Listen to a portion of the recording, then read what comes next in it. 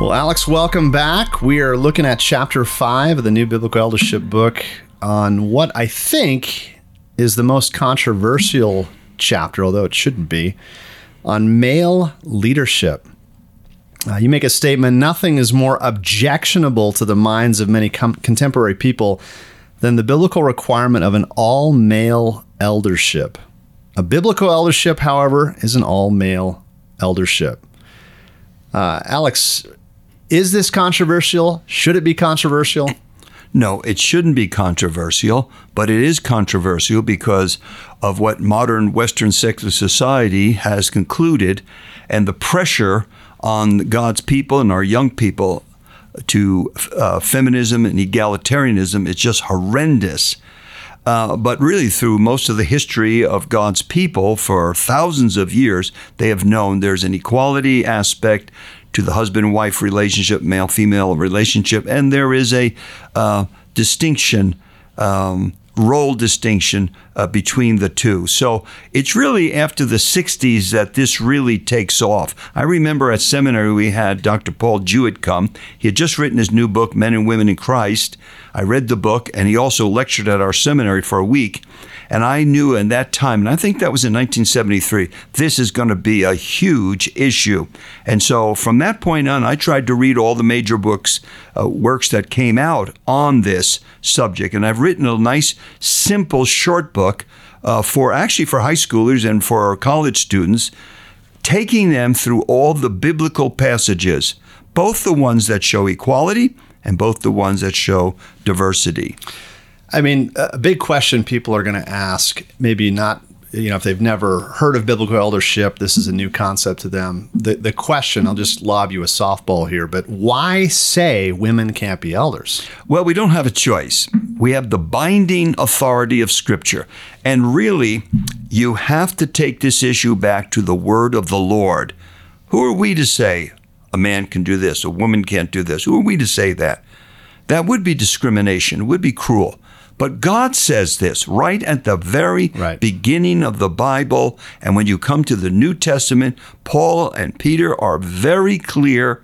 Even our Lord is clear about this.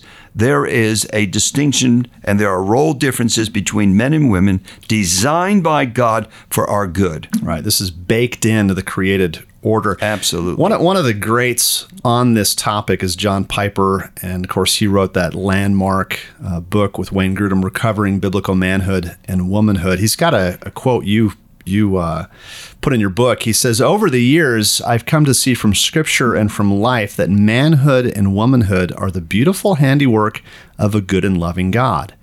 He designed our differences, and they are profound. They are not mere physiological prerequisites for sexual union. They go to the root of our personhood." What a contemporary quote today. Yes. There is something different about being a man. There is something different about being a woman. And there is something beautiful about pairing them together to continue the human race. All right. Yeah, this is challenged in all kinds of colorful ways today, and it's interesting to me. It's actually fascinating how relevant this whole subject of gender. But this goes back to, you start with Jesus and the apostles. This comes up right out of the gates in the New Testament with Jesus being male, for instance, yes. Picking 12 male apostles. Comment on the significance of this. Well, Jesus is the counterpart to Adam, and he's also the bridegroom, the husband to his people. Jesus had to be male. The whole Old Testament shows that. And then Jesus chooses 12 male apostles. Shouldn't he have had at least 6 women, 6 men, or at least 1 woman, if he's the great liberator of women that he's claimed to be? But remember, when Jesus chose the 12 male apostles, he spent the entire night in prayer. So really, it was God the Father's choice of these men. Right. You make a great statement here. If Jesus is the supreme egalitarian that some wish him to be, he utterly failed women at a critical moment in history. One I know super popular contemporary challenge to this chapter and what you've written here is Junia in Romans 16. This is kind of the most I don't know, hot off the press argument challenging this, saying, she is an apostle. Can you just comment a little bit on this? Yes. I heard this sermon on the Hillsong channel by this lady, and the entire sermon was on Junia, what an important apostle she was, and talented, and people thought she was the best, and what a great apostle she was. None of this is in that text. It's all imagination. Junia most likely is the wife of Andronicus, one of several husband and wife teams. Back in verse 3, Prisca and Aquila, they're a husband and wife team. They're not called apostles. And then in verse 15, you have Philologus and Julia, another husband and wife team. And you really could say Peter and his wife were a husband and wife team traveling. 1 Corinthians 9:5. And this couple were fellow Jews, and they were believers. In fact, they were believers for the Apostle Paul. And it may be they were in prison with Paul. If not with Paul, they, for the gospel, wound up in prison. So they were very real encouragements to Paul. Now the question is, what does the rest of the verse say? If you read your ESV or the Net Bible or the Christian Standard Bible, they translate this, they were well known to the apostles. Daniel Wallace, probably one of our finest Greek scholars, he translates it, outstanding in the eyes of the apostles. But let's just say, well, many Bibles and other scholars say, no, they were distinguished among the apostles. In other words, they were both apostles. Well, I wouldn't even fight that. The question then becomes, what's the nature of their apostleship? They're certainly not among the 12 apostles, right, or Paul or Barnabas or James. I would say this should be translated something like, Ellis gives it as commissioned missionaries, and Doug Moo, traveling missionaries. So I would say it doesn't prove they were even apostles in the technical sense. Too much is read into this. Right. You mentioned Paul and the qualifications for elders and overseers, and you make a good point with the passage preceding 1 Timothy 3, that section on qualifications, where Paul says, I desire, this is back in chapter 2 of 1 Timothy, I desire likewise also that women should adorn themselves in respectable apparel, and with what is proper for women who profess godliness, with good works. I do not permit a woman to teach or to exercise authority over a man. Rather, she's to remain quiet. For Adam was formed first, then Eve, and Adam was not deceived, but the woman was deceived and became a transgressor. Why is that significant? It comes right before these qualifications in 1 Timothy 3, but I guess, what does that tell us? Well, I want to just make one comment that I feel we passed on, and that is, really, your egalitarians or feminists, they insult Jesus Christ. They say he gave in to the male patriarchal culture, which was very sinful. And he was a coward, basically. He was a coward. Yeah. Yet, you see, he stood up to the Pharisees and said, they finally killed him. He was not a coward. They're insulting our Lord and making him fearful and accommodating himself to the culture. Acquiescing. Yes. So let's come back to our passage here that you brought up. What you need to see when you come to the 1 Timothy passage is 1 Timothy 3:15 gives you the larger context. Paul is telling Timothy how people should conduct themselves in the household of God, the church of the living God, the pillar and support of the truth. That context starts in chapter 2. You do not read chapter 3 until you've read chapter 2. And in chapter 2, he makes a clear apostolic statement. He says, I do not permit. The reason he said that is because it was probably difficult for those people to deal with too. So he lays down apostolic authority. And there's two things here of interest to us. A woman, and this is in the context, remember, of chapter 3, verse 15, the local church, gathered community of people. The woman is not to teach. The second thing, she's not to exercise authority over the men of the church. In other words, male leadership of the church. And that really weighs down heavily upon the teaching ministry, which is an exercise of authority. Then he moves right into chapter 3, seamlessly saying he must be the husband of one wife.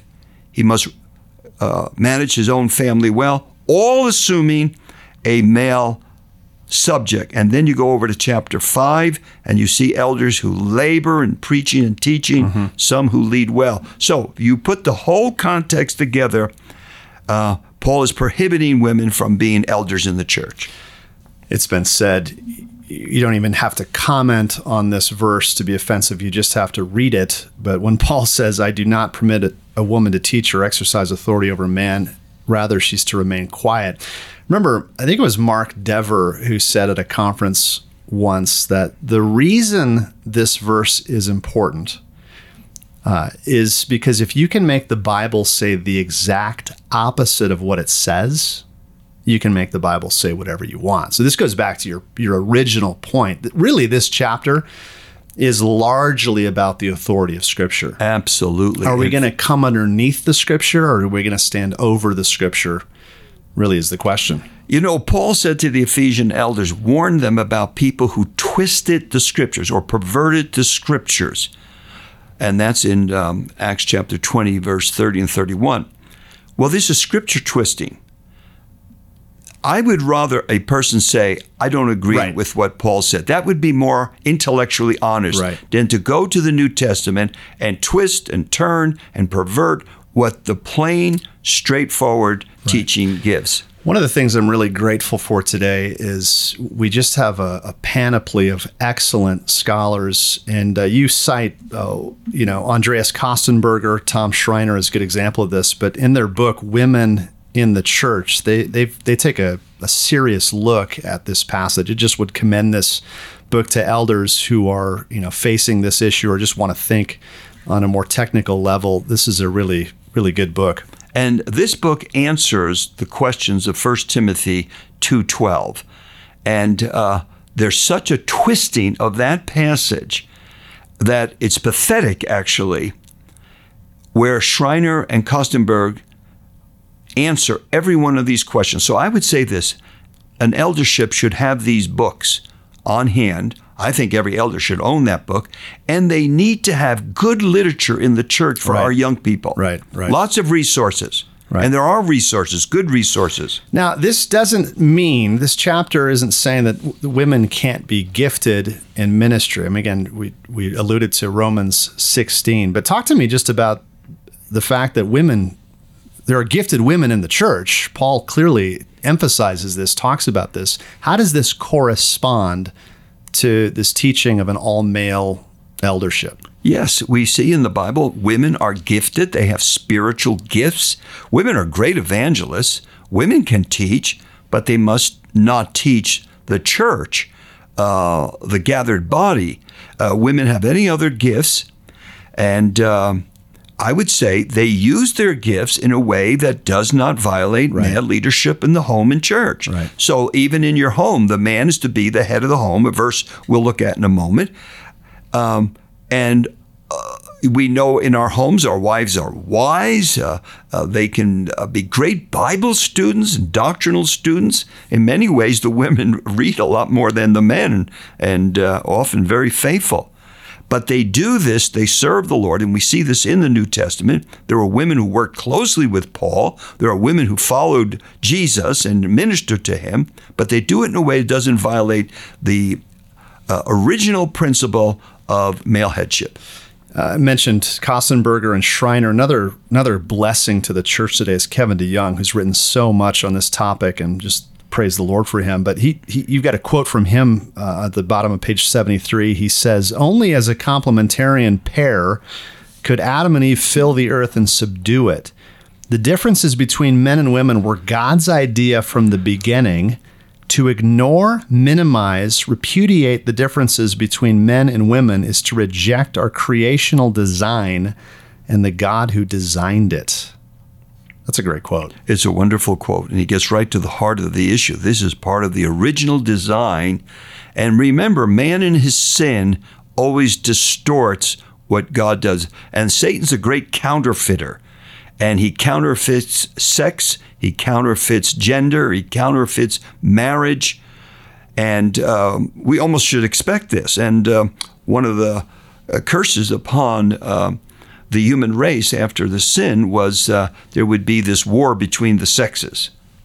Another advantage to this view is the what you call the harmony with other scriptural texts. This really is a fair treatment. It harmonizes with other passages, and Ephesians is a great example. Now, I have gone through your book literally probably a dozen times, teaching your book to different groups. And one of the things that has recently struck me is how important the Ephesians 5 passage is to eldership. Can you just comment on that and explain that? Yes, because of the analogy Paul uses. It is so important. Paul says here that the husband is the head of the wife. Now, notice the analogy. It's not Ephesian culture. It's Christ and his church. The husband is the head of the wife as Christ is the head of the church. There's no question Christ is the head of the church. That's not a cultural issue. And then it says the wife is to submit to her husband as the church submits to Christ. That's not cultural. That's transcultural. It's theological. This is a very powerful passage that in the home, the man has leadership. And I can't stop here, David. It's very important to go on because people take this passage and they do abusive things to women. The passage goes on to say, the kind of headship that the Bible talks about is Christ-like headship. Not a hyper headship. Yeah. No. It's not sinful, abusive headship. It is headship that he loves the wife as Christ loved the church and gave himself.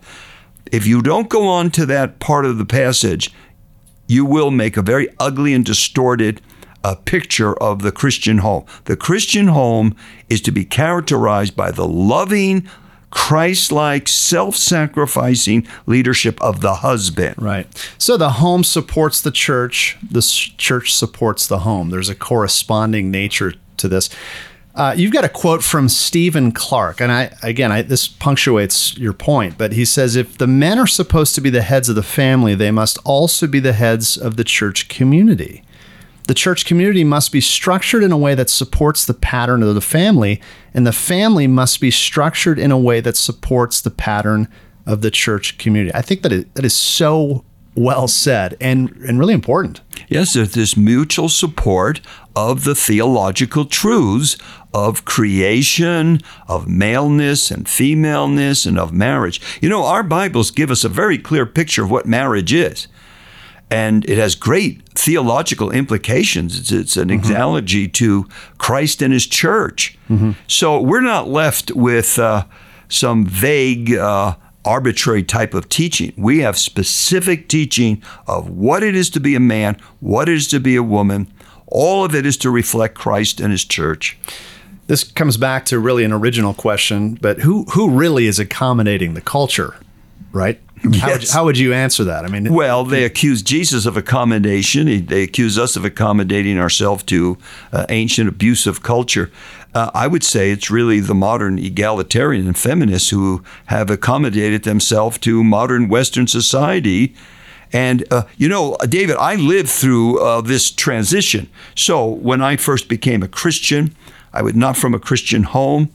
And the teaching of male, female, marriage, gender, all of this was pretty well right across the board in the seminaries, in churches. There was no big controversy over this. And then the 60s came when the sexual revolution came in the 60s, which I lived all through that. And starting to see in the early 70s, although in some denominations as far back as the 50s, but those were very liberal congregations. Really, it was the late 60s, early 70s, going into the 80s that evangelical, Bible-believing churches started to make the shift and follow the world's view of men and women and trying to literally erase maleness, male headship, and definitely female submission. So I watched the transition, and it took time, but basically what we see with many of our seminaries today, it's really tragic. And our writers and our scholars basically have followed Western society's view. They're more secular in this area than they are Bible believing. And the tragedy really is the authority of Scripture, the twisting of Scripture. Twisting of Scripture. That's the worst part. Who wants a Bible that says one thing but means another? Right. And you got to be a Greek scholar to twist the words around. You know, one of the arguments you mentioned, the 70s, 80s, 90s, it seems like back then, the main argument had to do with Galatians 3:28, neither male nor female, Jew nor Gentile. It seems like that argument has maybe fallen out of favor a little bit, but talk to me about the significance of that argument. How would you answer that?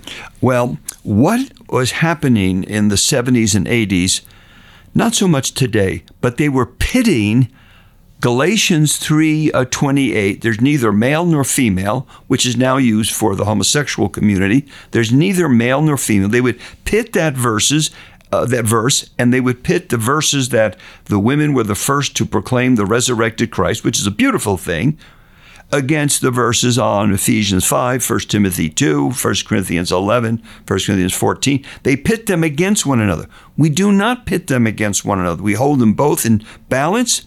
There is an equality. We say this over and over. There is an equality in personhood and dignity and worth between a man and a woman. They both share in the grace of life, Peter says, and there is the distinctions that God has created, role distinctions, which our bodies reflect, our psychology reflects, and our spiritual condition, our spiritual status reflects today.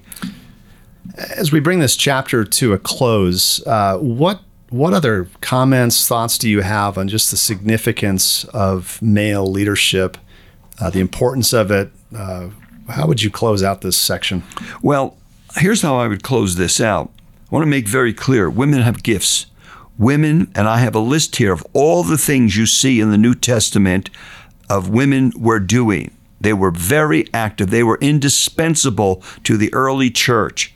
At the same time, maintaining the God-ordained roles of men and women for His glory and for their own good. I would say this: no one should become an elder who has not made a clear confession of their view of the biblical roles of men and women, and they will stand strong with that.